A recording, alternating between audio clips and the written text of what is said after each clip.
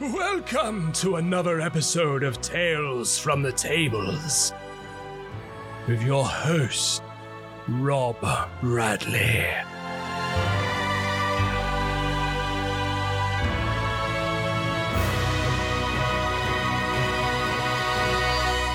Episode 2. Wow, here we go, eh? I will never get tired of that intro. I could listen to that all day, every day. Thanks, man. Just saying. Thank you. It's funny, when I listen to it, it just reminds me of my grandfather. I'm like, am I doing an impression of my grandfather? I feel like I would like to wake up to an intro like that, but with my own name. Yeah. That'd be the wake-up call. Welcome to Tuesday Exactly. with your host, Damien. Yeah, right. Rob, you can make a living just recording that for people. Yeah. Totally. I think with Alexa, maybe you could have that done for you. That would be pretty cool. Yeah, I'd love that shit. That'd be awesome. Thank you so much, guys, for joining us again for our second episode of Tales from the Tables. Pleasure. Yes. Good to be here. Good to have you guys. JC and James, my co-hosts, and of course our special guest, Damien. Hi, Damien. How you doing? Hello. Welcome to the podcast, Damien. It's great to have you with us. Damien is actually one of our professional dungeon masters based in the northeast of England in a small little town called Scunthorpe. Correct. Yes. You've either heard of that name or you have no idea where it is in the country. I'm the latter. Yeah, Yeah. I've never heard of Very it. small place in the grand scheme of things. It sounds lovely. I'm picturing a cottage and removed, Cotswolds-esque. Yeah. Scunthorpe's actually a really famous city in the northeast of England. It has one of the largest steelworks in the country. Isn't that right, It's Damien? steelworks, yeah. If you look at an aerial picture of Scunthorpe, it's sort of the town, and then the entire spine of the town is the steelworks. It's like half and half. It's a huge works. And that if it ever does go anywhere, it would be a catastrophic blow to the town. Yeah. I like that, though. The spine of the town makes me think of the town as very biomechanical for some reason. Yeah. A steel spine. Yes. Yeah, right. It's cool. How are you, James? You good? Yeah, wonderful. Yeah, had a lovely, relaxing weekend. So Yeah. What'd you get up to? mostly, I had a lovely trip to the London Aquarium, and to afternoon tea at the Savoy on Sunday. Oh, yeah. Ooh. Combined with a cat cafe visit in between the two to Cat cafe really. visit. This sounds like the sort of thing you might do with a girlfriend on a birthday. It may have been related to a partner's birthday. Yeah. Oh. Okay. Oh. Well, did you guys have a nice time? Amazing. Yeah, it was lovely. The weather was great. The tube was a bit sweaty, but Oh, other than God, that- yeah. Muggy, You know- sweaty tube. I don't miss that at all. I used to live in South London, and getting the tube on the Northern Line was like hell on earth. Every day going to work, just like I'd be in my shirt and my trousers, all dressed up, nice. I'd sit on the tube, and then I'd get into work like literally Drenched. Yeah. Yep. stinking, just like, oh God, it was just, it's All so the way good. through the jacket. Yeah, that's Yeah, always the it's best. worst. Ugh. Yeah, just the worst. Or then on the way home, you get stuck in between some guy's armpit on the way back. You're just like, oh man, and then like some dude's been in his office sweating all day, and there you are, just like slammed right into that. You're like, oh, Yeah, Yep. so I had gross. the problem where you're like up against the tube doors because of the round nature of them and because of how tall I am. I was hunched, sort of crooked, like a horrible hunchback for most of the journeys Oh, that yeah. I made. At 6'2", I can relate, but thankfully I very rarely have to deal with anything like the tube, being a rural northerner. Yeah. Right, true. It's Yeah. open skies for you.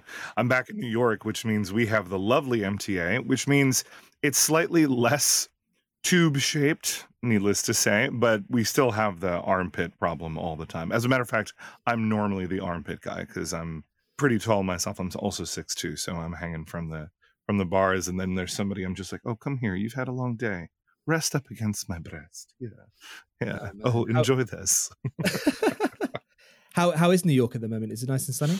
Also very muggy, believe it or not. But really? it's all right. We're hanging in there. The haze of a couple of weeks ago has officially gone. The lingering effects have not. So if my voice sounds a little bit croaky today, I apologize for that. That's still lingering effects of that weird haze. If for those of you listening at home who don't know, we had these wildfires up in basically the southern border of Canada that drifted down and made the atmosphere denser as the smoke passed. And thus we got the really bad, this sort of like yellowish, reddish haze, effectively, that covered all of New York and the tri-state area and a lot of that area. And people were taking pictures of it and we're like, hashtag no filter. It looks like sepia without a filter.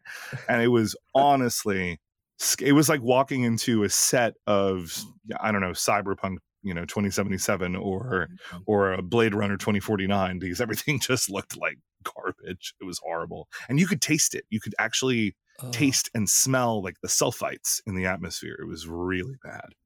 That's pretty bad. Yeah. Yeah. So that stayed with us for only a few days, but everybody who was sick kind of got exacerbated by it, and everybody who wasn't sick started to feel like they were getting sick. So it was pretty gross. Well, thank God people have got face masks knocking around for the past few years. Yeah. And I'm sure they came everyone back out. used them. Yeah. Mm-hmm. Well, Yeah. not as, see, that's the problem with New York. Not as many as you'd think.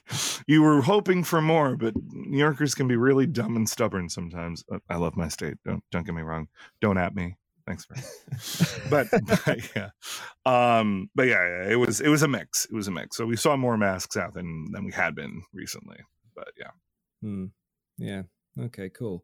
Yeah, it's yeah, for some reason we are just not sort of set up in the UK for this kind of heat at all. As soon as it gets up to like 20, it's like, everything is like my office, for example. My brother and I came in here over the weekend because he came to visit and came to show him my office. And he was like, oh my God, it's so hot. And it is literally so hot. And of course, doing the podcast, you can't have the windows open. You can't have your fans on. Yep. And I am literally, I'm wearing a t-shirt, I've got my shorts on. And I'm just like, okay, I'm pretty sweaty here. Yeah. It's ridiculous. You very quickly learn that recording anything on a mic in a controlled environment over the summer in a non-central AC room is murder. I had to lock myself in a closet for almost an entire summer to record an audiobook, and I'm going to be honest, I was shirtless most of the time, usually in barely any shorts, and I was not as good looking as James shirtless. So it was not a pretty picture. But can I still know the name of the audiobook? Yeah, absolutely. So actually, this is one of the coolest projects I think I've ever worked on, because it was an educational textbook, but not in a regular textbook form. It was told as a novel from the perspective of an individual a fantastic individual, sort of a fantasy individual who survived hundreds of years through like a curse that he had inherited from early Native Americans. And it's honestly very, very cool. It's actually a textbook. It's meant to be published or rather brought to classrooms and read in classrooms.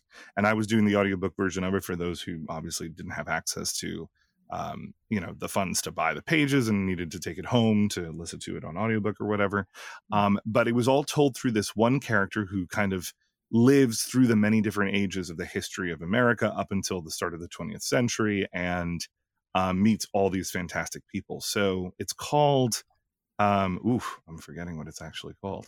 I'll let you know when I remember it, but it is by Midgard Education Publishing, and it was a lot of fun to record because you had to be, I guess, like 30 different historical characters. I was like, what would Ben Franklin have sounded like? And what would Mark Twain have sounded like, and all this other stuff. And I had to do historical research into what people sounded like at the time. And then there was also a lot of it's a very sort of modern history book, so there was a lot of fresh takes on things like how Columbus was horrible and how the natives were oppressed and things like that. So there was a lot of Native American and NPCs, I'm calling them, a lot of characters that aren't necessarily Europeans. So that was a lot of fun to voice as well. Yeah. Anyway, sorry for going on and on about it. But no, it was a lot of fun. That's cool. That's absolutely cool. So obviously, because of being a professional voice artist as you are, that obviously lends itself great to D&D as well, of course, doesn't it? Yeah, absolutely. At least I try. That is why Ben Depends on the Franklin day. appears in every one of JC's games. That's right. He's my recurring NPC. No, God. No, I made it worse for myself. I have a recurring NPC called Jenny. She's based on like the Jenny Greenteeth myth. But she's basically this hag-like person, but is always out to help the party, but asks weird favors of them. And she kind of is my only reality traveling NPC. So if I have a player in 2 different campaigns, she'll look, and obviously with 2 different characters, but she'll look at that character and be like, "Don't I know you from somewhere? I can't quite place my finger on it, but I think I do." Things like that. That's pretty cool. That's Amazing, pretty really. But amazing you could do all those voices. Damien, have you done much work professionally as a voiceover artist? Only really in this, not more professionally than playing D&D. I would love it, man. That'd be a dream come true. But yeah, I do like to throw voices and accents and things into my games. Great. Yeah, Yeah, sound great. effects. Well, I've had some fantastic feedback about you actually with regards to your voice work, which led me to believe that you'd had a bit more sort of work outside of Rodark from doing it. But yeah, I believe Jan once sent me a really lovely email saying about how great your voices were in Descent into Avernus. He said you're an amazing voice artist. Super great player. Yeah, had said similar things to me privately. Is that Jan McManus? Yes. Yeah, I love Jan. Yeah. I had him for Rolldark Fest. He was great. Yeah. Good guy. So before we dive into the interview with Damien, got to do a bit of Roldark housekeeping. Those listeners who have no idea what Roldark is a community of role players and professional dungeon masters that run paid-for games of Dungeons & Dragons and other popular role-playing games. We have over 30 professional dungeon masters on our books covering the UK and the US, and over 150 active players and just over 350 Discord members. Currently, there are 19 active online games a week, some of which are currently looking for new players. And 2 new games, The Creeping Dread on the 16th of July and The Bandit King on the 30th of July, are also looking for new players. And if you are interested, you can find the links for those in the description below. As well as public games online that you, as a solo player, can join, make new friends and engulf yourself in the role-playing community, we also offer private hire games for you and your family and friends. From children's birthday parties to corporate let your hair down team bonding events, Roldark's catered service has something for you. Our Discord is most certainly the beating heart of Roldark, and we welcome anyone to join it. You don't need to be in one of our games to be a member of our community. An invitation link can also be found in the description below. Our Patreon launched last week, so if you'd like to show us some love in the form of regular cash-filled fairy drops, fill your boots. Starting from as low as £3.50 per month, you can give back to the Roldark community and contribute to making our events the stuff of legend. As a thank you, there's a whole load perks for you to enjoy, from monthly Roldark randoms, surprise dice sets sent directly to your door, to free tickets to online games and in-person events. You show us some love, and we'll give it back to you tenfold. Speaking of in-person events, we have the GM Academy coming up in July. We still have tickets for that. It will be held at the prestigious Oxford University Examination Halls on Friday the 28th of July, doors open at 9:15 a.m. Expect to learn all manner of Game Master tools, from acting and voice artistry to game prep and how to even spice up your games with a dash of horror. The day will have talks in the morning, and in the afternoon will be filled with workshops and gaming tables for you to enjoy and play. Then in November, we have the next Roldark Fest. This all-day immersive roleplay event has you arrive cosplayed as your character, where you'll take part in a fully immersive story as you sit, roll dice, and enjoy the acted-out cutscenes from professional actors. The last one we did in April was a hoot and sold out in the first 3 months, so be sure to grab your ticket quickety-quick before this one sells out too. November 25th, Basketball Hall, Hertfordshire. Details in the description below. Now we have James with the Dungeon Digest. Yes, so this week's tabletop RPG news. There's a lot. So Great. Saturday the 24th was free RPG day. So there was a lot of new releases, or like sneak peeks releases and quick start guides to new games from some pretty big franchises. So there's an Avatar, The Last Airbender, which I'll come on to in a little bit. I own that. I'm so excited to try it. So they released, they released a quick start guide for that on Saturday. The animation was excellent. The film, not so great. What film? We don't talk about the live action film. There's no film. No, exactly. Yeah, right. The film was horrific. And I like M. Night, but he did direct the film that doesn't exist. That's I'm getting that right. Yep. Yeah. Okay. I'm sure he's more than happy to pretend that didn't happen as well. But no, so there is an RPG that's being released called Heckin' Good Doggos that people are pretty buzzed about, which is a very, very slim 33-page RPG book that uses a deck of cards and just a handful of 6-sided dice.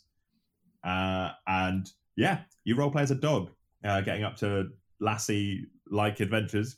Presumably, I've not had a chance to look through it yet, but everyone seems very positive about it. So yeah, the full game is on Drive-Thru RPG now as well. So that should be cool. Yeah, I can imagine like it'd be like Homeward Bound and stuff like that. Yeah. That's great. Air Bud. Yeah. I used to watch one years ago. It was on TV. It was on like during the day. What was it called? I remember the theme tune. It's like, what did it sound like? There's a voice that keeps on calling me. It's down the road. It's where I'll always be. At every stop I make a new friend. Oh, what's it called? I don't. Okay, well, it doesn't sound like Paw Patrol, so I feel like on the tip of my tongue. It's like the littlest. Oh, I can't remember. Although if you've got little ones, hopefully somebody listening to this might know. If you do know, drop me an email, info@rawduck.co.uk. Let us know the name of that TV show. It's about a dog that used to go from like family. We'll get a to shout family. out on our next episode, and yeah, an NPC name. Rob out his misery. Yeah. Put me out of my misery. I'm literally going to be like laying in bed with my eyes wide open all night, be like, what the hell was the name of that damn TV show about that dog? Yeah, amazing. That'd be me. Sorry, James. Carry on. No, yeah. So so the Avatar: The Last Airbender RPG was the next biggest one, which apparently did something crazy like $9.5 million in a Kickstarter to get it going. So really, yeah. Hey man, we're it's a popular we're thing. A good community. Yeah. I mean, I'm not surprised, to be honest. It's pretty cool. Like the abilities of the Airbender, like was it Airbender, Firebender? Then you've got like Waterbender and Earthbender. Waterbender and Earthbender. Obviously, the Avatar can do all of them. Yep. So sick. No small amount of influence on some of the monk classes, I think, in D&D as well. Yeah. They tried with Way of the Four Elements, and it didn't quite make it. But they fixed it a little bit with something that they released in Tasha's, I think. Yeah, but yeah, so they released a quick start. They know that's fine. They released a quick start guide with some pre-generated characters as well, so it was very quick and easy to get into it. I don't know really enough about the lore to judge it, but I'm sure everyone who's backed the Kickstarter is probably super into it already. So, I imagine one of us will run it at some point here at Roll Dark. Yeah, I own it. I have a whole box set that actually one of my former players gifted me for Christmas. Shout out to Costas. Thanks, my man. So I have this whole set, and I have like the mat and the cards that go with it. I need to try it out. I just haven't had a chance to get a group. Oh, so it's like a whole set. There's like stuff. I got like this. Yeah, it was like a 25-pound box in the mail with all of this stuff in it, special dice for it and everything. So I need. What a great gift! Yeah, I'm a sucker. I'm a sucker for boxes with stuff in. So yeah, me too, man. Boxes, things. Just got so many Beadle and Grimm campaign things saved, and then I just longingly look at them and realize, oh no, I do need to eat this month, so I can't purchase any of those. Exactly. That Amazon grey transit van might as well be Santa's sleigh. You know what I mean? Yeah, seriously. Coming on down the street, I'm like still at the door. I'm like, is he nearly here? Is he nearly here? We definitely won't talk about the Amazon basket graveyard where things are added. Like, oh, that looks interesting. We'll add that to save to later. Yeah, I do that. Oh Love it. Love it. I received a box today for all of you Warhammer fans. You'll know what it is. Oh yeah, Leviathan. They're made of beads of Warhammer use. Yeah. So other than that, there is. So they released the rules for Actung Cthulhu.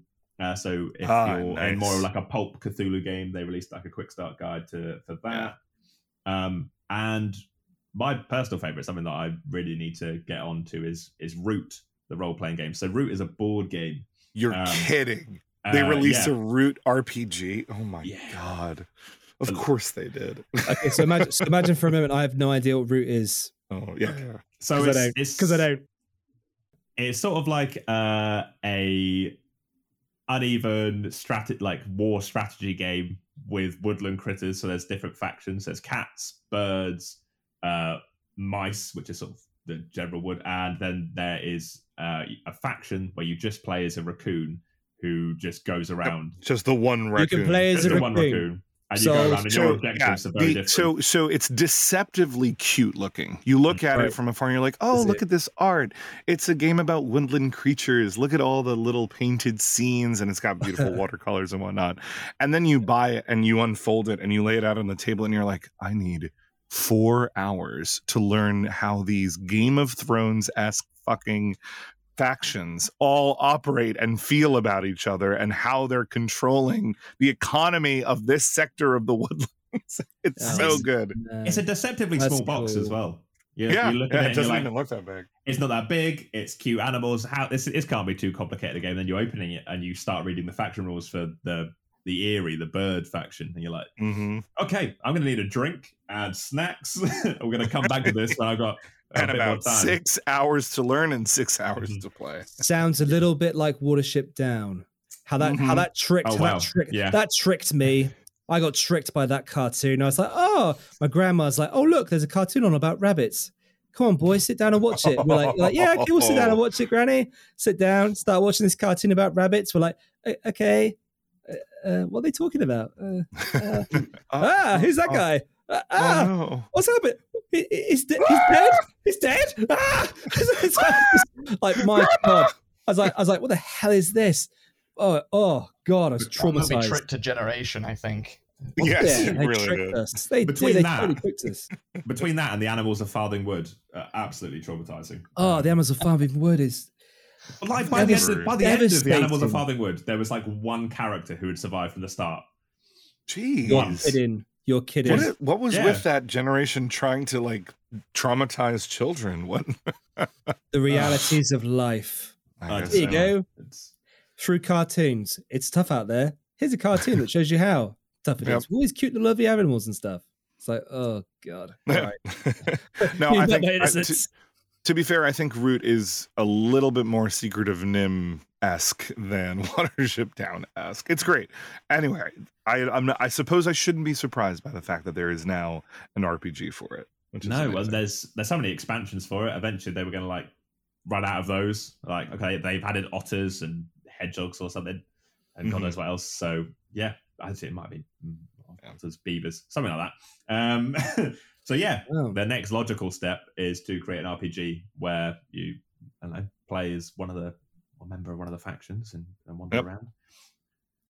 Didn't they release? There was a Kickstarter project a while back that was very similar, by one of those major like YouTubers. I forget exactly what it was called, but I think it had the word wood in it as well. You guys never heard of this, where you could basically play like a raven folk, or you could play as I do know the one you mean. Creatures, right? Yeah, I know it had a big raven on the cover. It'll come to me, but there's that looked really interesting too. Yeah. Anyway. It's gonna irritate me, the fact that I cannot remember it. We're gonna need to hire a fact checker. Yeah. Yeah, right. Can we get to this? Yeah. I know I've talked about it with other DMs as well. Yes, so they've for free as well the weekend, a load of one shots got released for some big RPGs. So there's a Taste of the Moon for Vampire the Masquerade. There was a Cobra Confusion for the G.I. Joe role-playing game. There's a G.I. Joe role-playing game. Well, G.I. Joe and Transformers role-playing game. There's a crossover G.I. Joe Transformers one. So that could be... What? So you could be a G.I. Joe in Transformers land? Yeah, Cobra and Decepticon combined. Oh my God. In this vein, I've been dying to get my hands on the Power Rangers role-playing game. Oh man, I heard that's a thing. There's a Power Rangers one as well? Yep. What is going on? I feel don't tell me there's a He-Man. There's not a He-Man one, is there? There's no He-Man. There's gotta be. Yeah, I'm 99% sure there's a He-Man one. Oh my God. I need to like start like, looking around for these things, because I'm clearly not. I'm just for some reason I'm just like embedded in D&D. I need to like pull myself away from D&D and go, okay, so what actual options are available to us? I've got Dune because I love Dune. I've got Dune as well. Yeah. Yeah, me Not too. played it yet though. Not played it yet. No, I've not played it yet. I need to run the intro adventure because I have found a lot of the rules very confusing in Dune. It's the same rules as the Star Trek one, isn't it, Damien? Basically, yeah, they've stripped out a lot of the combat. They treat combat as sort of like dealing with assets. So it's very, very stripped down and simple. Like you can kill a low-level NPC just by basically rolling a high number on a dice. There's no hit points or anything like that. It's just if you roll high, it's dead. So they treat it, that is exactly the same if you're fighting, for example, a rogue agent on Arrakeen versus moving an entire squadron of troops, Sardaukar troops, across a landscape of Arrakis. It plays the exact same way to have this kind of micro and macro view of everything. It's quite interesting. I've barely had chance to do anything with it myself, but I'm very keen to get in. The only thing, my only criticism with it is that you have to build your own house or use one of. You can't. I don't think you can be like. Because I would love to be the emperor and have the Sardaukar troops and be like, yeah, I'm gonna be like, yeah, we're gonna take over. We're gonna go and like, actually like mess up poor Atreides shit and just like get in there. And, you know what I mean? Like really like bring Atreides down. Like they're just irritating, aren't they? Atreides. Just irritating do-gooders. Then like get the Harkonnens involved. Be like, come on. Or Harkonnens. I always pronounce it Harkonnens because that's what they call it in the original film. But I feel like that just sounds better, Harkonnen. Harkonnen sounds so much more cooler, doesn't it? I think I'm Harkonnen, but then I say Sko, not Scon. So what do I know? Sko, not Scon. Yeah, one of them here. Yeah. One of them. The Yank will now exclude himself from the rest of this conversation. Cool. Anything else to add, James? Yeah. So the new Phandelver expansion has got a bit more. They've like released a proper detailed breakdown. Well, I say detailed, like a blurb for it with some extra information. So there is apparently, they've confirmed there is a bigger evil lurking underneath Phandelver. It's going to integrate into the main or the standard. It has to do with the obelisks, right? That's the whole thing. Yeah. These obelisks. Yeah, we touched on that last week. Cropping up, don't they? Eh? Yeah. Keep cropping have you noticed the obelisks, Damon? I have, yes. I've run Tomb of Annihilation to its completion with my home game. It's out there at the front, right? In front of the real entrance. Yeah, it is, yeah. First and last thing you see should you survive that tomb. And Icewind Dale, I'm running, of course. We'll probably talk a bit more about that shortly, but we will. I've noticed them. I've seen them around. Yes. Well, okay. The only other thing I've got is that there has been a new D&D ad released in Japan where they have, because they are re-releasing, I believe, Phandelver and a couple of other books or adventures with a new art style, with this anime art style to the adventures with some cool. All right, I like that. So there's like a video trailer that's sort of like the start of an anime as an advert, and the artwork's great. Yeah, but it is. It looks that very sounds cool. Okay. So yes, they're doing. They've done a localized version of Dragons of Stormwreck starter set, and they're doing Phandelver is the next one. So yeah, because apparently D&D not huge in Japan as an RPG. Even Call of Cthulhu is bigger over there than the Dragons. Really? Yeah. Isn't that interesting? I wonder why. I noticed that they were trying to make a big marketing push last year. They released that trailer for D&D, and it was 5 minutes long or something like that, and it was pretty intense. Yeah. So yeah, it doesn't surprise me they're trying to capture more of that market. I'm honestly so surprised D&D isn't big in Japan.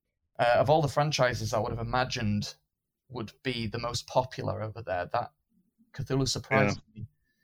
Yeah. I hate to say this, it doesn't surprise me that much. It doesn't surprise me either, because they've got a thing about big monsters, haven't they? They love tentacles as well. I didn't say it. The hand gesture was thankfully spared for the audio. What hand gesture? You don't know. There's some freaky perversion going on in Japan, isn't there?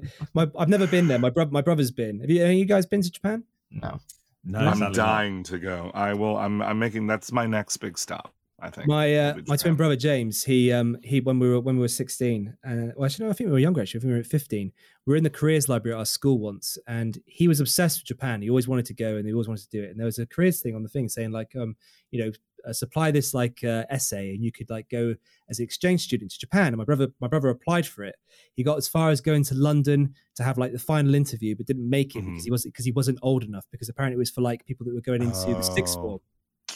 Fast forward 20 years later, he builds a company that is a film festival company all over the world, and he picks Tokyo as one of the locations, and has now been there several times over the last. There you go. If they don't let you in one way, make your own way. All his expectations of what it was going to be like were like nothing that he expected. He said he stepped foot off the plane. He had to look back at the plane to make sure it wasn't a spaceship. He was like, so where the hell am I? That's so cool. I feel like I'm very immersed in a lot of Japanese culture a lot. I love anime, but I also do a Japanese game show as an improv show, 2, 3, sometimes 4 times a week here in New York. And we are going to be going to, we're already in Chicago, and we're going to be featured this year in Edinburgh Fringe. So that's going to be super exciting. So yeah, if you're liking this part of it and you find yourself listening up and you're going to Fringe, come check it out. I'll plug the show. Do you have any more details? What's it called? It's called Batsu, which means punishment or penalty in Japanese. And it's basically it's Whose Line Is It Anyway style improv comedy meets Japanese game show. So there's 4 warriors that participate, improvisers, and when they are participating in a number of improv games, and they do a bit of jokes as well, quick rounds of jokes. And if they're ever funny or they're not funny and they mess up, or for whatever reason they happen to not win that improv game, they get punished in usually ridiculous ways. A giant chicken will show up and crack an egg over their heads, or they'll have to eat sushi off of a really hairy guy. That style of game show comedy. Yeah, it's a lot of fun. Definitely some tie-ins with RPGs and D&D in there somewhere, I'm sure, if you look hard enough. So how often do you have sushi eaten off you, JC? At least twice a week. Wow. But I'm also the guy doing the improv and sometimes having to eat the sushi. So yeah. I have a story about that, but totally inappropriate for this. Okay. All right. Well, after join us for the second recording. I feel like Undertales from the table. Tales from under the table. Yeah. Tales from the Underdark.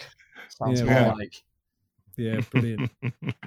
So JC, do you have some updates from our community, right? I do. So since this is in fact not Tales from Under the Table, but Tales from the Table, we have had some DMs tell us a little bit, Roll Dark DMs, tell us a little bit about some fun things that have been going on in their games and in their world.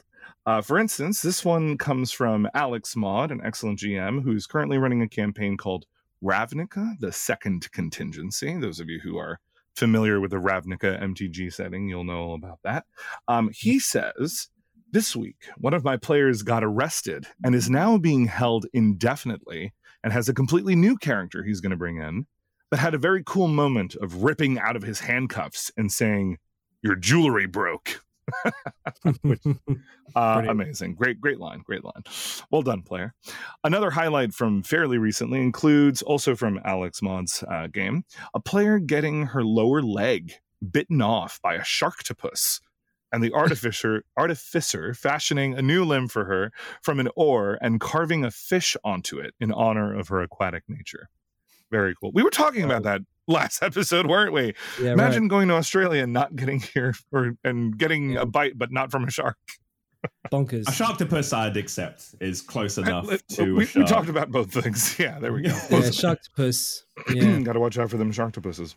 Crikey. Anywho, we have a little bit more. Richard Mortimer shares this one. It's from his campaign, The Heart of Everything, which sounds really, really cool. The professor and her companions, Bella, Lord Landon, and Ash, embark on a mission to find Jinx, a tabaxi vendor who possesses a part of a magical seal. Ooh. Jinx is imprisoned, but is aided by Ash in escaping. In the jungle, a conflict between two Tabaxi tribes escalates due to Nagpa's interference, resulting in the release of a dangerous creature called the Tarask, which I think we're all pretty familiar with. Yeah. Our heroes arrive in time to help and receive the gratitude of the Tabaxi clan. While luring the Tarask back to its cave, they encounter Nagpa, who manages to escape. The Tabaxi shaman successfully seals the cave, and the professor now focuses on locating the remaining Nagpa. Very cool. This summary, however, glosses over the fact that the party had drawn on their historical knowledge of the Battle of Pelusium, where the Persians had taken advantage of cats being held as sacred by the Egyptians. So each Persian soldier was equipped with a cat, your standard issue army cat, giving the Egyptians no option but to surrender. As they initially approached the Tabaxi settlement, they had gone to great lengths to secure a live fish each. And when Richard says fish, it turns out in the 17th century, the Catholic Church declared beavers to be a type of fish. Okay. Well, Cool. Interesting submission. Hell of a historical deep dive for seriously. And also Well, a little bit more about the Catholic Church that I didn't know, but doesn't surprise me, I suppose. So on that note, I've got plenty of stories to share as well, but I do want to share some fun community updates out of my games. For instance, Roland will be joining the highly talented and exceptional Roldark game master who goes by the mysterious name of Face. Roland joins The Unbroken, which is a game that has been going on for 3 years now. The players are currently at level 16, and in around 3 weeks from now, we'll be hitting level 17. That's assuming, of course, I think this obviously is from Face, but that's assuming, of course, that everything goes according to plan, according to Face's plans. Exactly. And from what I understand, Face's plans never go according to plan. So, yeah, right. Then there's one more. Richard joins the talented voice artist and master of role-playing games, Roldark game master Mike Dack, with his highly praised and action-packed battle-oriented game, Only the Dead May Hunger. Yeah, I've heard some good things about that game. Apparently it's all very, very much battle-focused, which sounds pretty cool. Defending a bastion on this island and stuff. It sounds pretty intense. Nice. Apparently with undead, I take it, being a big thing. Yeah, most likely. It's impossible to say based on the name alone, though. We need more information. Yeah. Only the Dead May Hunger. Hey, man, listen, we don't know. Maybe it's Sharktopus's invading. All right, we just don't have enough undead Sharktopus's. Is it Sharktopus's or is it Sharktopie? Sharktopus's. So it has to be because I get into this debate all the time. It's about the etymology of the word octopus. It's not the same origins that you would add an I to pluralize. It is in fact SES as the plural. So when it's sort of kind of entered the common lexicon to say octopi, but that's only because that's technically a mistake and a lot of people do it. Right. In truth, the original etymology is octopuses. There you have it. I like that you've heard the conversation enough to be able to clarify that for people. You'd be surprised how many times I talk about octopuses on a weekly basis. I don't know why. It might have something to do with the fact that we run Mind Flayer campaigns, but some kind of sign. Really. Yeah. Cool. I spent a lot of time with the aquarium this weekend going, oh, that does a horrible thing to its prey. I should steal that. Were you assigning stat blocks as you were going around? Yeah, just that looks very strong. That was got an AC of 16. You'd have to do like a stats in water, stats out of water type thing. I feel dexterity wise in water, huge. Out of water, very very low. Yeah, right. Yeah. Very cool. Yeah. So that's that. And I have to add my own little community update, a very fun little thing that happened over this weekend. I was running a game of Waterdeep Dragon Heist for some players. And early on in this campaign, we're not that far in. Obviously, the campaign is relatively short, but we're only playing on a monthly basis. So this happened already about half a year ago, but only about in the second or third. And very, very minor spoilers in case you want to tune out just for a minute here to Waterdeep Dragon Heist. So at one point, the party encountered a mind flayer. I swear to God, not all my stories are about mind flayers. It is actually built into the module. I didn't add it myself. And according to how it's written, the mind flayer sort of flees through a teleportation circle or a portal, but leaves behind an intellect devourer to sort of slow the party down so that he can escape. Nice. And as all parties do, rather than seeing an abominable creature of flesh, and for those of you who don't know what an intellect devourer is, it's basically a brain on puppy legs. It's very bizarre, and it has this horrid, it's deceptively simple looking.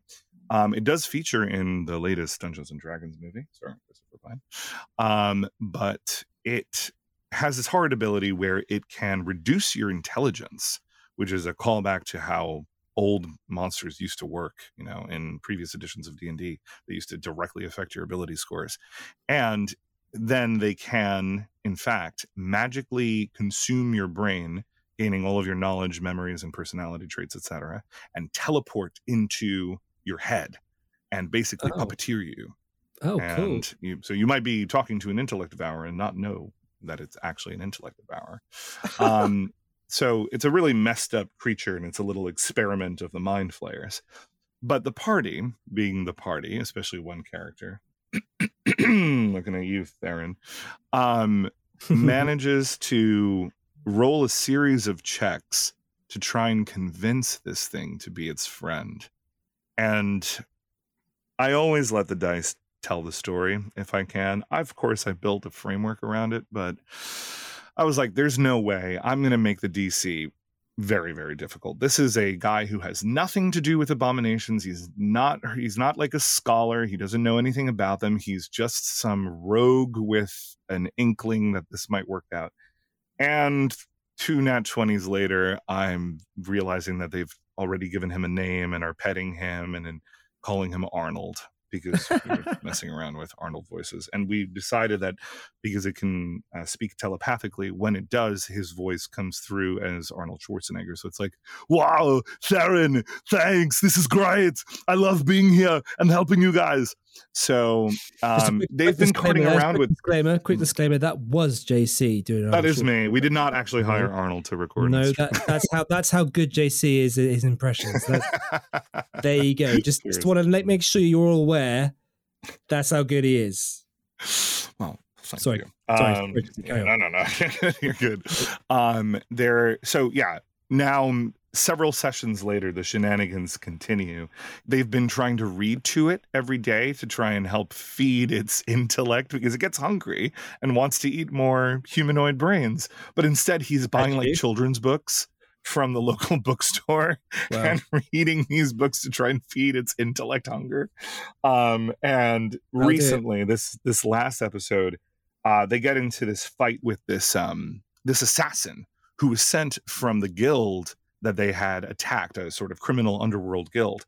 And they're fighting this assassin in the streets, and the paladin, our half-orc paladin, picks up Arnold off of the ground, hucks it, yeets it over to the rooftop where the assassin was sort of sniping them from, and lets the intellect devourer sort of do its thing. So now they have this high-powered assassin with Arnold living inside her head, going around and helping them on their adventure. And I'm like, oh, for God's sake. Oh, now I've completely imbalanced the game. What am I going to do? Does the assassin speak with the Arnold voice, or is it? It does, yeah. So I didn't want it to just sort of adopt the assassin's voice. She was just a sort of run of the mill, like, "Oh, you will pay for the crimes that you've done against my Lord and Master Xanathar." And now it's a little bit of a combo of that when she speaks and of Arnold's actual voice. It's like, "Now you will pay for the crimes that you have committed against our Lord and Savior Xanathar." Wait, I don't give a crap about Xanathar. I'm with you guys. Let's do this. Yeah, very ridiculous. Oh man. Yeah. So Brilliant. thanks, guys. That's my community update. Wow, great stuff. So yeah, as you obviously guys are listening are aware, we've got a very special guest with us today, Damien. Yay! Hello, hey, Damien. So Damien's currently running 2 campaigns, 2 rather polarizing campaigns, I have to say. Very different, yeah. Icewind Dale and Descent into Avernus. Yes. You couldn't really get to, one's literally hot, the other one's literally freezing cold. But both from what I can imagine, I ran Descent into Avernus, probably about before the pandemic. But I only got we never went to hell. We were literally I sat in on one of those sessions. That was a fun time. Yes, you did. Yeah. That was when you first joined us, wasn't it? Yep. Yeah, that's right. Exactly. Yeah. 2020. Yeah, 2020. Yeah, that's right. And so the actuals we never got into hell, but from what I gathered, it was quite a dark place because everyone's lawful evil in it, aren't they? Yep. It can be. Yeah, it's funny. It can be, as with all D&D. It can be a very dark story and a dark place with lots of moral ambiguity and evil deeds and grim characters and descriptions of acts of horror and violence. But just like anything, it's sprinkled with these little motes of humor and joy and light characters and things just to keep that balance. Lulu. Oh yes. Oh yeah, the elephant, isn't it? The little elephant. Holophon, yeah. I guess we should say spoilers for Descent into Avernus and Icewind Dale. There's no cute little elephant in it. It was a joke. But that's exactly it. You would never imagine that you look at the front cover of that book and read the description that such a character would exist in it. So they do a pretty good job. Yeah. Even before you start adding players who will naturally gravitate towards humor and absurdity, as we may have already heard with some of these community updates. Yeah, right. So yeah, it is a dark campaign, but it can be just as easily very joyful and hopeful. And if you balance that, that's where a lot of the fun comes from. How far are you into it so far? So they are in hell now. Sorry, guys. And they are. It's in the title of the book. If they didn't know what they were getting into, that's on them. It is. I think everybody goes into that book really hoping that they get that far because again, spoiler alert, it does not start there. So no. If you want to get to Avernus, you've got to stick with it a little bit. I suppose you could start there if you wanted to with your own reasons, but if you run it as book, at like level 5, basically. Yeah. If you run it as book, you're gonna be in Baldur's Gate for a little while. But we are. They've been in hell a little while. They're at the moment just dealing with a character named Haruman. It's their second encounter with Haruman, and that is an amusing tale, to be sure. They made somewhat of a mockery of, indeed, a very dark character, as I alluded to previously. They use some very clever spells and some wonderful abilities in role playing to bring that character to their knees. Whoa! Cool. Very, very cool stuff. So that's where we are. They are currently desperately trying to seek out some of Lulu's memories to lead them further on their quest to save a beleaguered city. I'll try and keep some spoilers out of the story, but yeah, they're trying to help a city. They're trying to find out through Lulu's memories where they can go to do that, and their current lead is Haruman. So that's where they are.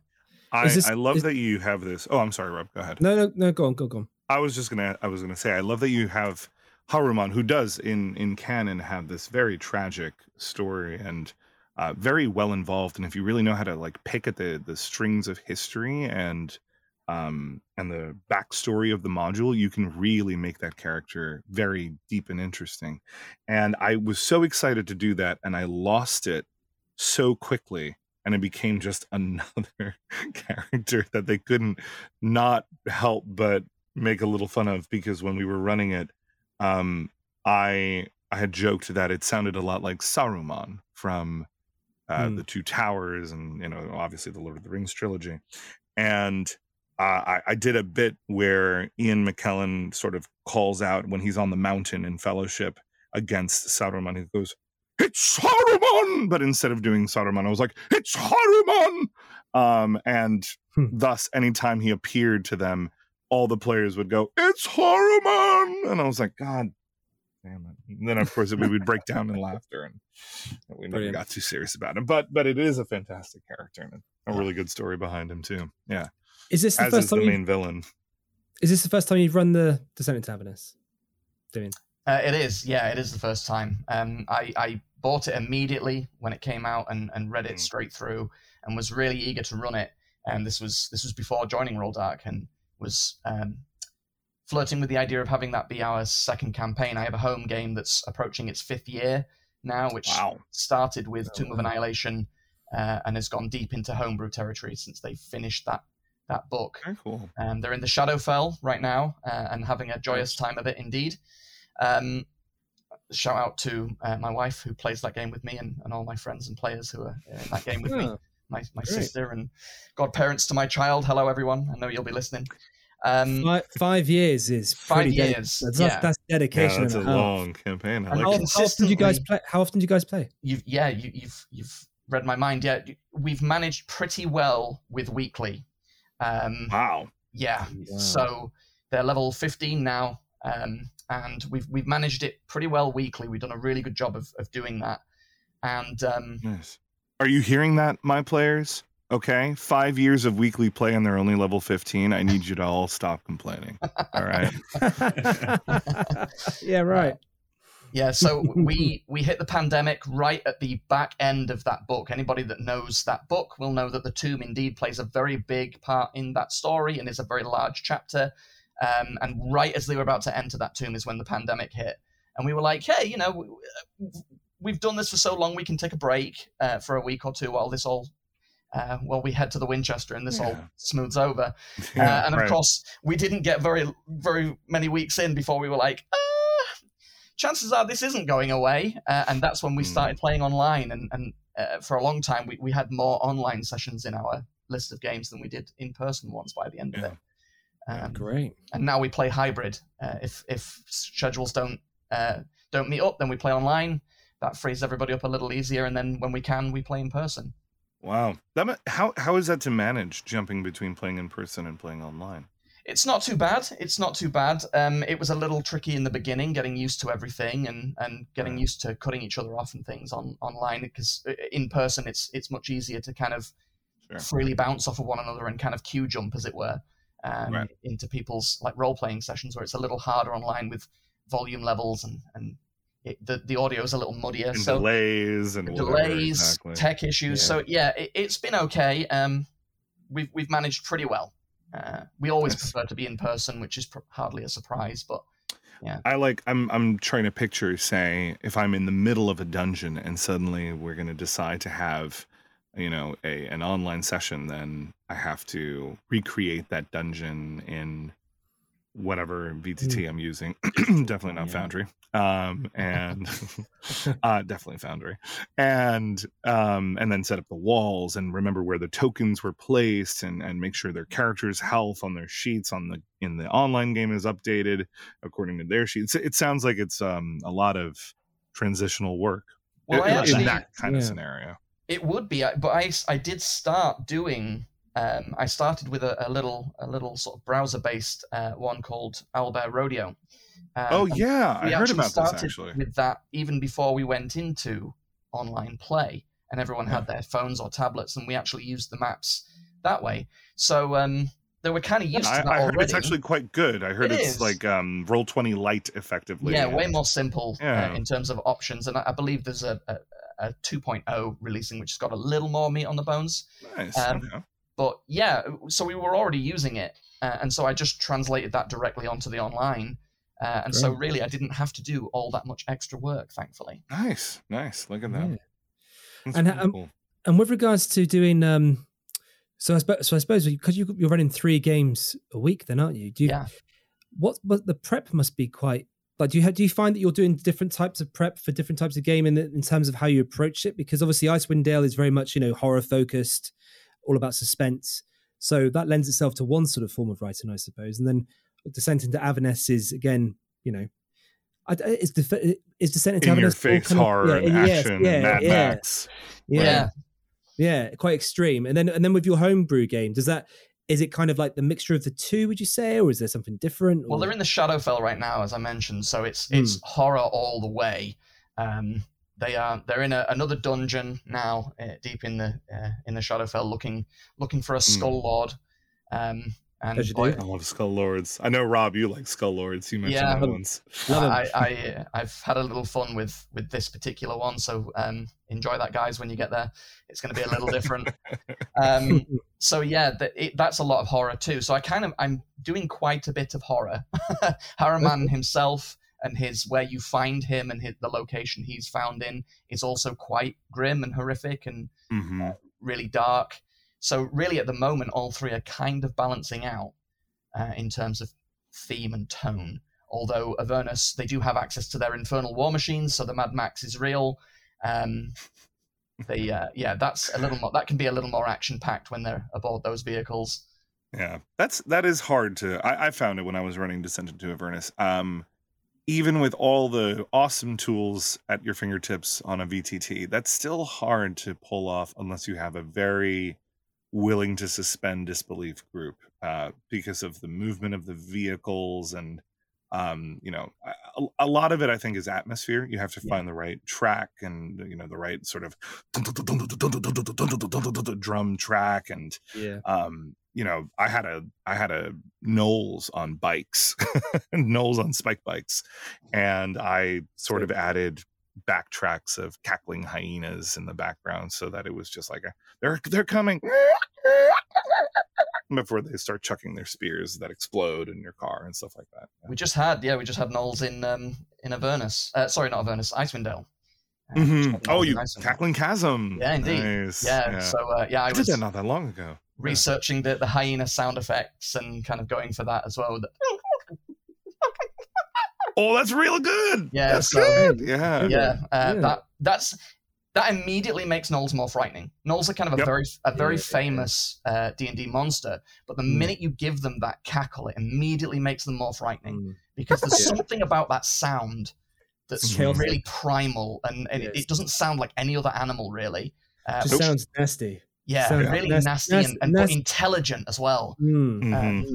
So but almost like reveling, in whatever that they're doing. It's and because they are by canon creatures of slaughter, right? An invading orc army, for instance, you can expect to have some brutish savagery, but they follow basic tactics. You can surrender to them. They might take you prisoner. They might hold you for ransom. They follow certain codes of conduct. In my homebrew worlds, they're a very honor-based society. Gnolls don't have that, at least not in the canon. Gnolls are, they will, where they walk, they scourge the land. They will eat and reproduce and leave nothing behind but waste. It's nasty. Really cool as they move. So I've obviously never run like a Gnoll army kind of based campaign, but isolated incidents with Gnolls, if a scouting party or like the Cackling Chasm in Icewind Dale, I think is a great one. I just ran that. It's so funny, Damien.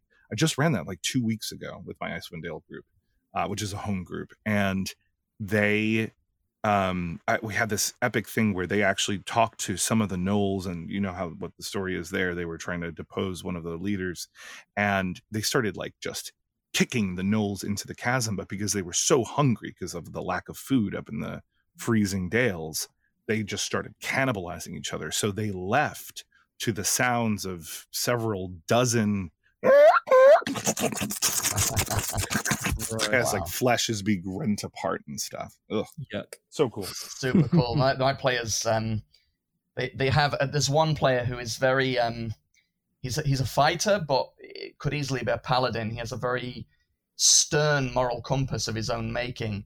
And is very much of the mind of, if this thing is dangerous to 10 towns and the local populace, then it goes.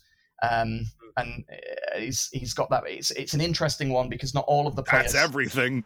Not all of the players have that same moral compass, and it's always fun going into, like you alluded to the story of Cackling Chasm. I knew going into it that despite their attempts, or at least their own Gnollish attempts to sort of hint that, hey, things aren't good here, and if you're going to do something about it, we're not going to stop you. I knew that this one particular character would probably see red anyway, and so I was eagerly anticipating how that would go and whether anybody would pick up on the Gnolls' sort of plight, as it were, and show any kind of sympathy for them. But no, it did end in a pretty spectacular Bloodbath. slaughter. Yeah, It's hard to find sympathy for them, to be fair. it is. It's very hard. Yeah, it is very hard. Even I my normal go-to with anything is like, if I want to evoke sympathy, give it a child or have a child left behind. I told that Owlbear Cub story last time. Sounds like you've got a story. To not talk too much on the subject, again, Icewind Dale and that very same character, there is, if anyone that's run it know, there is another type of dangerous animal out there in the Dale, a Yeti, and you can experience Yetis that have their own young in the game. And they did, and that was the very first sort of major moral conflict that the characters had, was how to deal with this one particular youngster, because they battled the parent, or one of them, and killed it, knowing they knew the young was there, and they did try their best to sort of bring the situation down, but it went south real quick. Then they had this whole, like, a good portion of that session ended in a discussion of like, what do we do here? And that same character was like, look, it's going to grow up and slaughter people. We kill it. We end it now. And everyone else was kind of like, no, we can't. And it really did become this deep moral quandary that still crops up in the game from time to time, even though it was quite early on. I wish my players had these deep moral quandaries. That way they wouldn't be adopting intellect devourers. Yeah, right.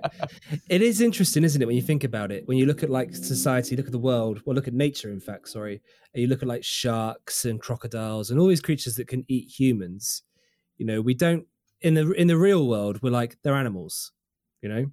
But in D&D, they're monsters. Yeah. Right. They would just be labeled as monsters. Yeah. Effectively. Yep. You know, you can't, like, where does that sort of like, from, because obviously you got beasts and you got monsters in D&D. At what point does, like, because what gives a Yeti, what makes a Yeti evil if it's just eating what it needs to eat in order to survive? Just as a bear would. What is more than its tag? Because it's labeled as a monstrosity instead of a beast. Does that necessarily mean it's non-negotiable? You know, is it purely a creature of chaos? Does it? And yeah, I think you hit on a really good point, because I have this quandary with my players, and I'm sure James and Damien, you guys do as well, all the time, with certain things that are expected to act one way, and I like to turn tropes on their heads and see what the players make of it. You know, classic fight, the owlbear, here we go. Oh, you didn't expect that it would have a cub. What do you do with this cub now? Do you let it just die in the wild? Do you think it might rear itself to become an avenging owlbear, or are you going to adopt it and turn it into a force of good? Or not necessarily, just a force of your pure chaos. The Wayfinders, my team players. Or I particularly like, and I do this quite a fair bit with fiends, I particularly like devils, because there's something very interesting to me in a little kernel of a story with devils that tells me these creatures exist because they're made that way. Devils don't have a choice. They follow a code because they're lawful evil rather than chaotic evil like demons, but they don't get to make good choices. They don't get to pick the better path. Sure, if you want an NPC devil that breaks the mold of that, of course you can have that, right? You can have a devil who's certainly developed a conscience and has a soul or whatever, right? Very angel storyline in Buffy, if you will. But what I love about it is that my players unequivocally will come across a fiend. The majority of my players, not all of them, will come across a fiend and be like, "You foul creature of the earth, you will, or of the nine hells, you will die now." And then they turn it back on them and say, "Sure, but we're not actually doing anything of our own accord. We're just enabling mortals who want to make pacts with us." That's what's fascinating about devils, right? They really don't instigate much on their own. Sure, they try and tempt mortals into deals and often hold those mortals to the poor wording of their deals, but they're exploiting the greed, mostly, right? That's the principal one, but the greed and the base primal instincts of mortals, of humanoids. And I had this whole bit with spoilers for Descent into Avernus, but I have to talk about it. You know about Mahadi, the Rakshasa in that game. Fascinating. Yeah. Nice. I love that character. I had a tangent. I recorded a whole version of Prince Ali from Aladdin, but it was Mahadi. I remember you sending that to us. In the I can't take credit for the idea, but I didn't find any good recordings of it that I liked, so I made my own against the karaoke track. But they hated him. They loathed that they were trapped in this pact, not in this pact, but in this sort of tricky deal with him, where they had to sort of buy back their freedom from him, and he got to elicit favors from them. And then they got so mad. They were like, why, we're going to kill you. You did this to us. You totally duped us and stuff. And he said, but only because you wanted things from me. Yeah, right. If you didn't want anything, I wouldn't have had any power to broker any deals with you. It's fascinating to me. Humanoids are the ones that really instigate the problems. And all of the Descent into Avernus campaign, yes, it's about devils and even some demons in there, but only because of what one human decided to do 50 years ago and a deal that he made in order to basically just save his own skin and get more power. So it calls to mind, we talked about Dune earlier, it calls to mind a quote from Frank Herbert talking about writing that book and how he didn't believe in the term that absolute power corrupts absolutely, but rather that absolute power attracted the type of people that were corruptible. Oh, I like that. And it calls that to mind for sure. That those creatures are there to attract those types of people. And if those types of people didn't exist, then devils would have a pretty rough time of it. Yep, absolutely. And as we find out with our players, they're all very willing to make deals with devils. Yeah, moment's notice if they think it'll be helpful. And I find it so weird that my players that I've run games for will be like, yeah, I'll engage in a talking session with the devil and we'll hash something out. But those town guards who caught us doing something illegal, we slaughtered those. You're almost immediately. Yep. So where are your lines drawn? Exactly. Yeah, right. So that's why I started putting little hand-drawn pictures of the families of the town guards in all their pockets and little letters that they can find from their children. I love to do that. Because they'll inevitably kill them and then search the bodies as if they're playing a video game. We need to loot the body. So you found a picture of a child. Yeah, there you go. Put that I in do your love to have that come back. I do love to have when they make decisions, any players, it's happened to home players and players, whenever there's something they've done that they kind of might think, especially inexperienced gamers might think, especially if they've come from a video game background, that hey, we slaughter all these guys and we get the treasure and we go and that's the XP and that's how we quest line done. We've got the XP, great. Yeah. But it's when you and things like the video game The Witcher series did a great job of this, is blurring that line of bringing it back and being that thing we did, that group we slaughtered has just opened the floodgates to all this bad, and that's kind of our fault. Or they had, they weren't perhaps as evil as we thought. I had so much fun with the Icewind Dale crew.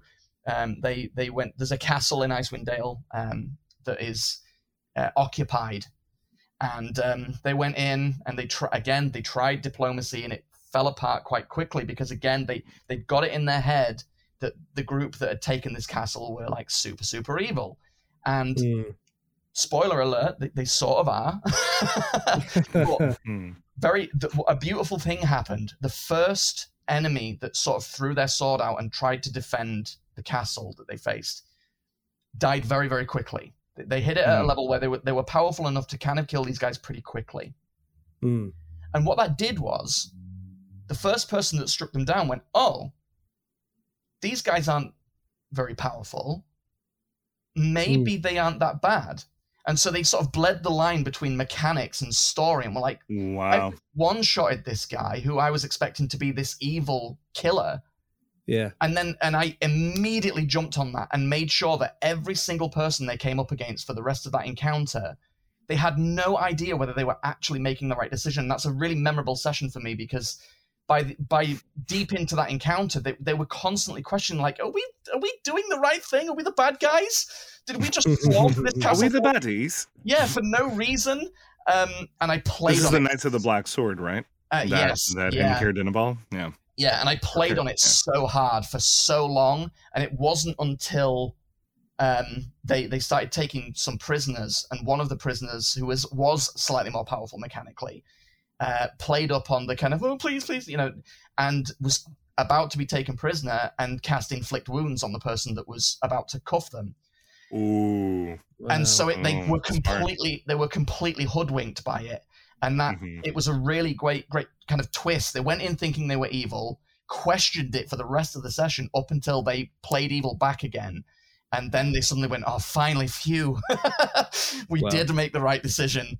That was in that vein. That's a lot of fun. That has like a perfect circle resolution too. Yeah, where they're like, oh, thank God. This was one of the moments where we did the right thing. Yes. In that tangent, I have to share a very, very near and dear story to my heart, because we gave this player no end of shit for the rest of the campaign. My very high level party, this was several months ago, were on their way to Candlekeep, if you're familiar with the Forgotten Realms setting. And at one point, they got to a point in the road where several men with some arms at their side sort of blocked the road and started talking about collecting a toll. And so immediately my party assumed that they were brigands, right?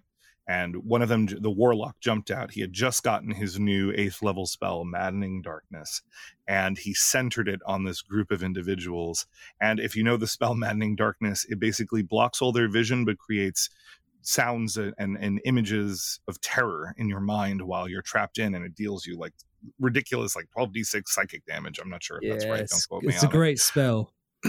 It's a fantastic spell, especially against commoners.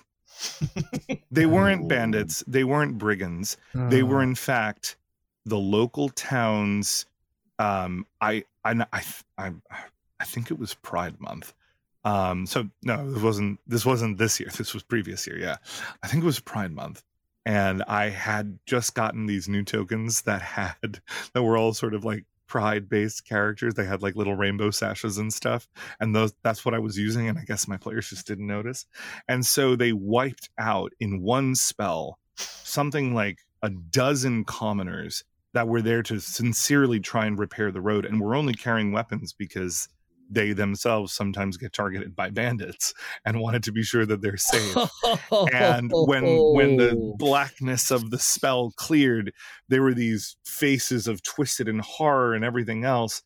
And when they got to Candlekeep, news reached Candlekeep of all these families wondering what had happened and all these other people, like what had happened to those men, this collective, this like the Betterment for, I don't remember the name of the town, but like let's call it the Betterment for Hasfields Society or whatever, right? And they were and then immediately the rest of the party was like, they started harping on the warlock who did it, and we were of course doing the Arvisa Badis, but not necessarily kind of dealing with the consequences of that, because by then, they were on an epic quest to save the world. The fates of a few commoners didn't really matter that much, and I was always looking for a way to make that sort of come back to them and be like, actually they were integral to the state of the world affairs, and now that they're not there, your mission becomes that much harder, that sort of thing. I had a similar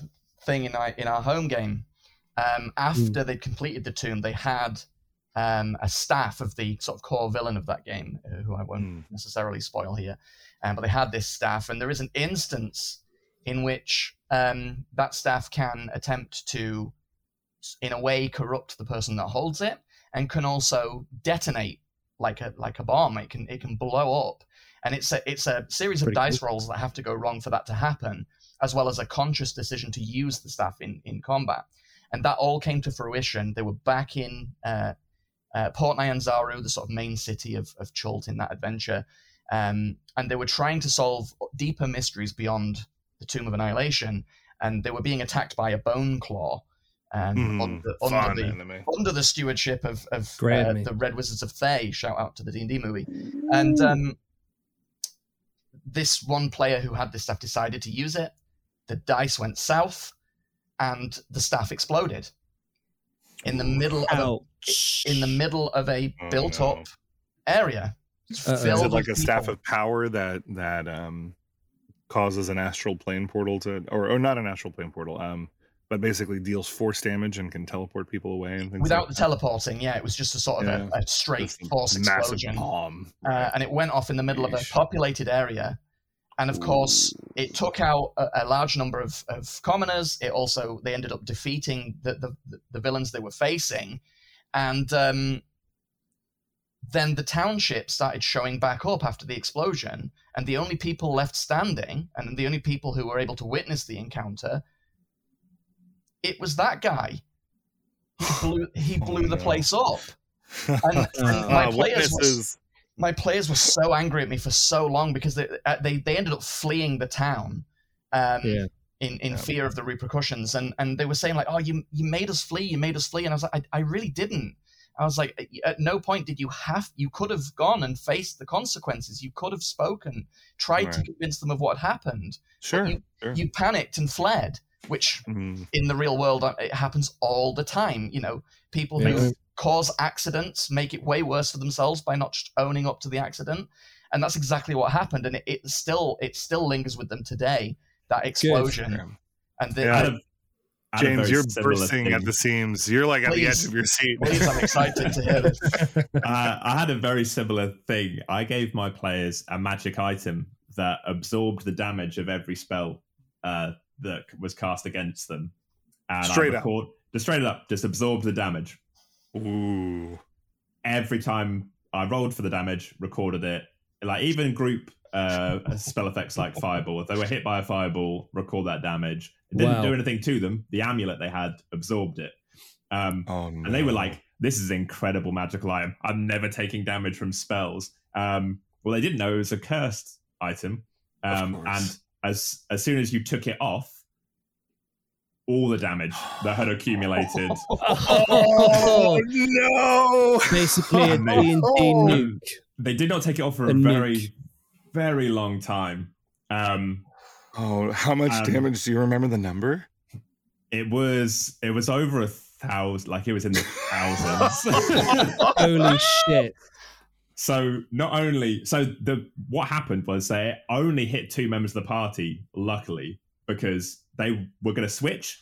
So they were like, I think they were retiring the character. So they were like, well, I'm going to go away. My character's going to retire. They've got some personal stuff they need to do. Here, have this amulet. And took the amulet off. Oh no!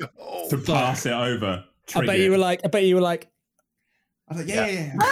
Sitting there trying not to show anything on my face. Like, no, yeah, of course, yeah. It'll be a wonderful gift and it'll be really useful to them.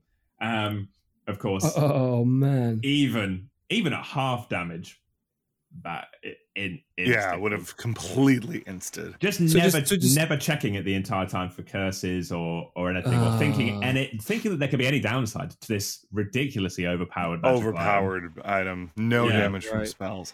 Did it kill the whole? Did you kill the whole party then? The whole party? Oh no, just the 2 closest. The others had gone off to a different part of the city, but they were in a very big city, so they eliminated like blocks of the city at the same time. So it expanded outward. So it wasn't just to that one character. It was like a bomb also. No. Wow. So I'm interested to know, obviously as time went on, was there any part of you that was either tempted to try and lead them to the discovery or to kind of bring down what the eventual damage would be? Were you at any point ever tempted, because knowing how much of an impact that was going to have and sitting on that secret for so long? Yeah, right. Yeah, there were a number of times where they were in combat, and I was like, they're taking a lot of spell damage, and they're getting it more. They're being targeted. Like maybe you'd want to like chuck them your necklace, and just like leaving it and stuff like that. Just like throwaway comments. And obviously, it was such a nice item. They thought that they were like, no, mine, my precious. This is mine. Screw you, you're never taking this. it. Yeah. Oh man! So it was a long game, and I did think about reducing the damage, but it got to such a ridiculous point where I was like, "Well, what's the point? Yeah. This will just have to play out how it's going to play out." Yeah, I had something so similar. That they were like that. I figured they'll enjoy this. Like, it's so insane. Wow. I had something similar, but it wasn't damage based. It was this NPC that they actually met in Icewind Dale, very, very towards the end of the adventure, and it was kind of like an optional module that I got from somewhere else.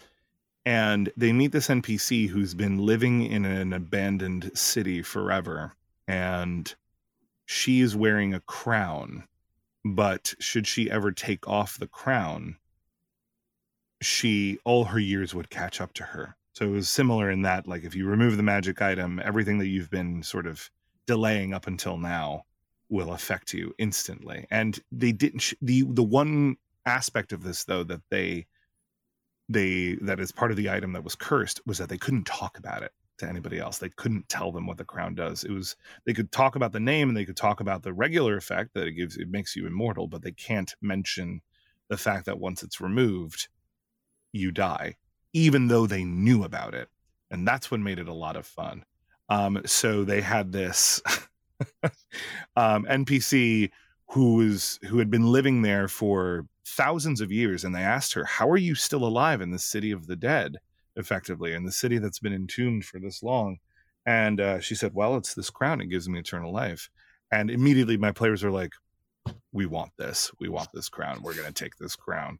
And when they removed it from her, I described it as that scene from the end of Indiana Jones and the Last Crusade, where the man instantly withers after drinking the goblet. Yeah, just and suddenly coming all emaciated and shriveling up into a husk and turning to dust. Freaks me out so much. When I very watched Dorian Gray-esque sort of thing. But, I love that bit. That's such a great cinematic moment. Thank you, Indiana Jones, for giving us that. But yeah, it's a lot of fun you can have with cursed magic items, man. And Icewind Dale, Damien, how are you getting on with the folks you're playing with that? Yeah, great. I've mentioned a couple of kind of key instances already. It's a really fun setting. It's a little more open world than some of the modules, or it can certainly be played that way, given that there are these 10 unique towns that you can deal with and kind of intersperse between them, even before going beyond the borders out into the Dale proper and experiencing all the joys that has. And then, of course, following the main module as well, you could very easily play this one for years and years if you keep funneling your own content into it. I think even the book states that you can just use it as a base for your own stories and ignore the Frost Maiden kind of quest line. It's fun because I got another one I instantly bought. They used a series of words that instantly had my hand on my wallet ready to buy the book when they said that they had been inspired by things like John Carpenter's The Thing, stories like that, which is one of my favorite movies of all time. And great film. Yeah, and I can't watch it. I just can't watch it. It's great. I love the feeling you're not into body horror, Rob. I'm not. I absolutely love the concept. I love the story. I think it's brilliant. But the first time you see that dog, I'm just like, great dog actor. I just can't. Really good dog actor. I just can't deal with it. It's just too grotesque for me. It's just that it's too like, oh god, yeah. But I love the story. I think the story is brilliant. Yeah, so that setting, it does play a little bit like that with the paranoia and things. It's great fun to the idea being that winter has continued way past as long as it should have done in the setting. Yeah. And so it's not just cold as it would be, but it's even colder and getting perhaps even colder as time goes on. And that way people out in the streets cannot afford to wear anything but full body furs, hoods, masks, the whole deal to stop from at all times freezing at all times. So when you're out in the street, at no point can you really tell who anybody is. Save for height, you might be able to pick a child or a halfling or somebody of a more large size, but other than that, there is no way to know who anybody is. And playing that, especially early doors where the adventurers are sort of still unknowns, that's another trope I love to play with, is the idea that townships aren't necessarily going to welcome you as their saviors. Adventurers can be a problem. That they can draw a whole lot of negative attention. They're doing it a lot of times for treasure and quote unquote experience. And some groups will very much ignore the sort of moral compasses of being in a town and playing by those rules, whereas others will play very deeply into them. But even still, I love to play with the idea that the township can be very nervous of a group of very strange-looking individuals who are armed to the teeth, walking around solving problems. It's kind of the Ghostbusters 2-esqueness of it. Yeah. Or even the first Ghostbusters, where it's like, are you guys actually causing these problems and just solving them for money? Yeah, right. Love that idea. Yeah, it's so good. Yeah. I tell you what, Ghostbusters 2, in terms of story structure, one of the best story structure films I've ever seen. It's a very underrated movie. It gets a lot of hate. It gets a lot of hate, and I have no idea why. The story starts as soon as the opening credits. As soon as it opens, it starts. It's like, there's the slime, there's the baby. This is the situation. Bam, you're in the story straight away. It's a great story. I've actually got Vigo on my wall over here, actually looking at me. Amazing. Yeah, I think I posted. I've got some very expensive Japanese import Ghostbuster figures. Oh yeah, look at that. Yeah, there he is. He's watching you. Yep. Sorry for the mess. I need that. Yeah, I've got some very expensive Japanese import 6-scale Ghostbusters that cost a fortune. Wow. I think I posted in one of the groups a while back. They're gorgeous. Oh God, you did, yeah. Yeah, really beautiful. Yeah. And I haven't seen this film since I was a kid. I got to go back and rewatch it's it. really brave. Yeah, it's been a while for me. It's really brave because it came out so long after the original one. They played up on that idea that it had been a long time and the Ghostbusters had been forgotten. Hi everyone, welcome to the Ghostbusters podcast. It was kind of ahead of its time, I think, that they even, like, the kids, they go to the party in a great scene at the beginning where they're like, how many are there? And they're like, about 12. And they're like, and they're playing on the idea that they're going to go to this house full of ghosts, and they walk into the room and they're at a birthday party as like celebrity guests. It is. And the kids are all shouting, boo, He-Man, He-Man. And like the idea that the Ghostbusters are a franchise in their own world is fascinating to me. And I wish some of the later sequels had played up on that even more. The idea of like rogue entities kind of trying to set up their own franchises and like people having to follow on the franchise of Ghostbusters in a name that was long since forgotten. Is there a Ghostbusters RPG? Because I feel like there should be. At least I don't know of one. And my goodness, would I love there to be one. Apparently, to buy the intellectual property, it's not actually that expensive. It's probably like one of the cheapest ones you can buy as a publisher. So what I'm hearing is Roldark is starting to branch out into some new ventures. Why the hell not? Do it. We need Mass Effect as well. We need a few more patrons. Please, can somebody do Mass Effect? Don't talk to me about Mass Effect. We would need another hour on this podcast. There's a Fallout RPG. There's a Dragon Age RPG. But there is. I have Fallout. How is it not a Mass Effect? There is a conversion for 5e. There's a Mass Effect. There's a website that I looked into a long time ago. But that I could talk about it forever. I really could. It's one of the most well-organized, most beautiful stories in video games ever told. Rob, have you played this series? No, do you know what? I haven't. I had when I used to live with one of my old pals, my mate Daniel. He bought it for our Xbox that we had in our house, and he played it. And literally, like, we had basically he would work like he'd work like night shifts, and I'd work day shifts. And sometimes, like, we would see each other during that like transition, and he would just like grab me by the shoulders and be like, Rob, you've got to play Mass Effect. You've got to play Mass Effect. You've got to play it. And I'd be like, oh, get around to it. He's like, no. I said, no, just play it. I've bought it for our Xbox. You can play it, please. And I was like, yeah, I'll get around to it. Never played it. I think the problem I've got is that whenever someone like really like tries to like push something on me, the expectations become too high. Yeah, then I'm just like, am I actually going to enjoy this? So I had that with Elite Dangerous. My brother was like, you got to play Elite Dangerous. It's amazing. I played it for about like a week, and I just got bored. I was like, okay, so I've bought some fuel and I'm selling it in this place. I'm selling it there. I was like, this is just. I was like, where's the cheat code? So I want to get some money to like buy some more spaceship. I was like, no. Yeah. Well, in that case, let me just say, Mass Effect. Check it out if you want. I guess. It's fine. Okay, cool. I'll go check it out. Yeah. I actually got a really great I piece of world building advice from Casey Hudson, who worked on the original. Okay. I didn't speak to him. I'm making it sound like I spoke to him. I didn't. Yeah, you did. But, Had him over for tea. This guy. but Lie through your teeth. Say you were there. Yeah, exactly. watching an interview with him, he talked about setting that world up and starting from scratch with a brand new sci-fi franchise. Starting with the basic questions of, can we travel faster than light? Is there intelligent AI, self-aware AI? Is there time travel? Are there lasers? Because every single time you answer one of those questions, yes or no, it has a massive fundamental impact on how that story will play out.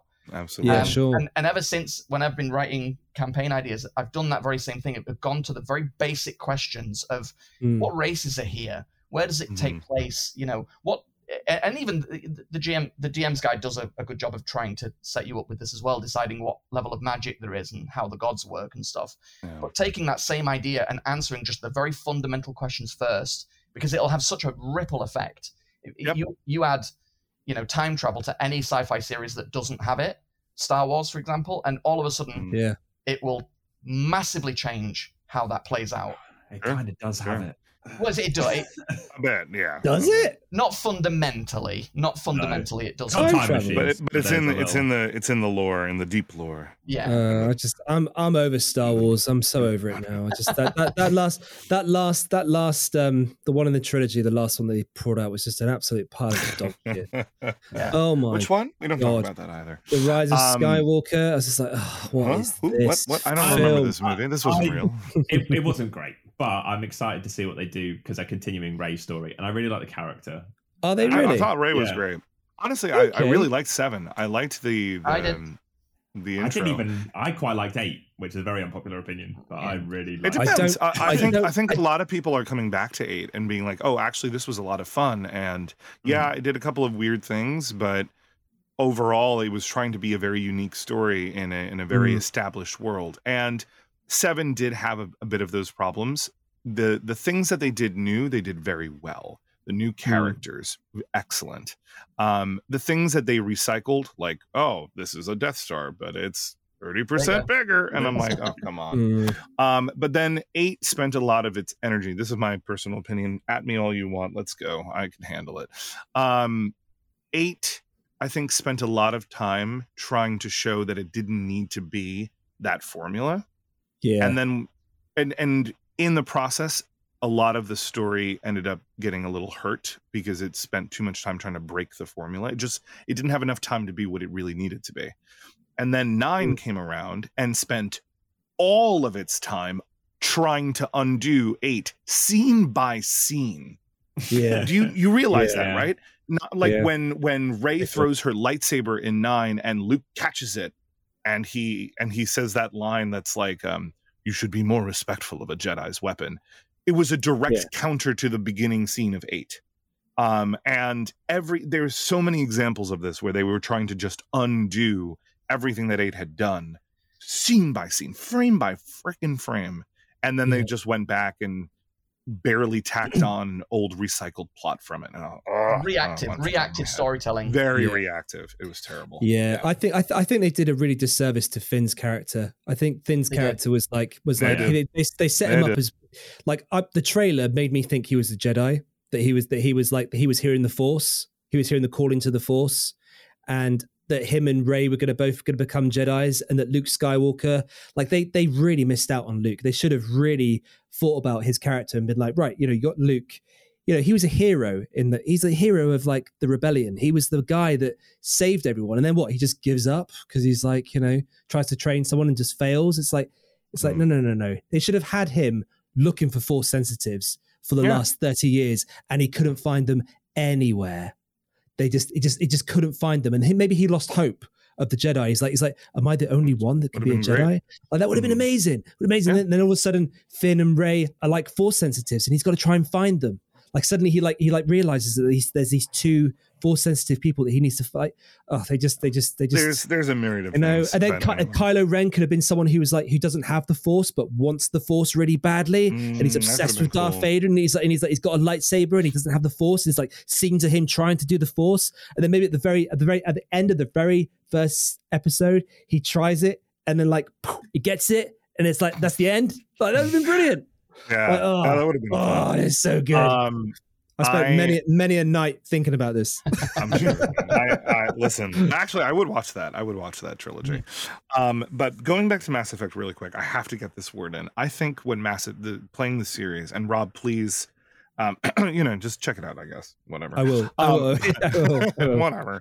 I promise I will. If it's on the Steam Deck, I think something that 2 and by consequence eventually 3 really did really well was it taught me as a DM how to have this epic narrative of this world-threatening problem and then have these as a sort of background and still very much an ongoing issue, but also have a lot of attention and focus on player stories. You remember all those individual squad missions you had to do with your character, with your teammates? That taught me, hey, D&D is a game like any other where personal stories are the most important. Everybody wants to play their character. It doesn't really matter what campaign they're signing up for, right? As long as they know that they're going to get a lot of attention to their character. They can be in the Shadowfell, they could be in Waterdeep, they could be in Hell, and it doesn't matter because they just want their characters' backstories to develop. They want them to do something epic. Maybe they want to go through something tragic and more nuanced, but whatever it is, that's the real meat of any good story, is what the characters are doing. And as DMs, because we're not writing books, we're co-telling adventures, I think it's a big responsibility on all of us to make sure that even with large groups and with a very well-structured module that tells us exactly what the big moments are in each adventure, and you have to hit those, to take some time, take a slice of life to look at the characters and help them progress and help them feel like their stories are being told and being written as we play. We had a beautiful instance of this that I can add just here specifically about Avernus, where one of the characters is a bard who has been introducing the group with their own moniker that this one particular bard has invented for the group. And they've been kind of forcing it down the throats of not only the group, but the NPCs that they meet. And they do have a legitimate reason for doing it. And all of the other members of the group have been a little resistant to that name, kind of just sort of like passing it off as a joke initially, and then slowly starting. What's the name, Damien? Tell us. It is, shout out, Triscuit's Troop. Triscuit's Troop. And that is the bard named Triscuit? Triscuit is the bard. Mm-hmm. And so over time, the group has become more and more suspicious of this and more kind of frustrated by it. And speaking of Mahadi, they were in the Emporium, having a beautiful meal. And as they were waiting for their meal, this is when the other players decided to bring this up, to start actually saying, hey, it's about time we talked about this name thing. And it's one of those great DM moments where you just sit back and watch the players just open up. And they all had their own legitimate reasons, some of them very personal reasons why they didn't want to be labeled like that, or at least without any consent. It became this incredible kind of back and forth with, at least from my end, the knowledge that both sides of the argument had reasons and merit, and that they really were probably never going to come to a true truce on it. And beautifully, coincidentally enough, the player who's playing Triscuit had to take a break from the next session, and so we prearranged that they would disappear for a short while of time after this session. So after having this beautiful roleplay moment of discussing the merits of this name and why many of them just don't agree with it, and this bard desperately trying to convince them to just keep it up, they headed up to a sort of a mini stage corner of the room and played, and I think they rolled like a 20, rolled like a really high number on their performance check, and played this beautiful melancholy tale. And then instead of returning to the table when the tensions were up here in the group, they turned and left the establishment. And the group had no idea where they were going. and also knew that the player wouldn't be returning for at least a session. And so it was this beautiful sort of amalgamation of story mechanics and real life that real life happening. Great moment where they just turned and left the establishment when the tensions had hit maximum. It was great. Super that fun. Sounds so cool. That's a pretty great story, and also a great story to I think kind of wrap things up there, actually, guys. Yeah. So thank you so much to both my co-hosts, to James and JC, and also of course to our special guest Damien. Thank you. Really it's been a joy and a pleasure. Yeah. Really great to have you on the show, man. And if you enjoyed this episode, please subscribe, follow, and download. So until next week, dear listeners, cherish every friendship forged, savor the stories you've shared, and let the magic of the tabletop guide you on your own extraordinary quests. Goodbye, everybody. Goodbye. Bye. Bye.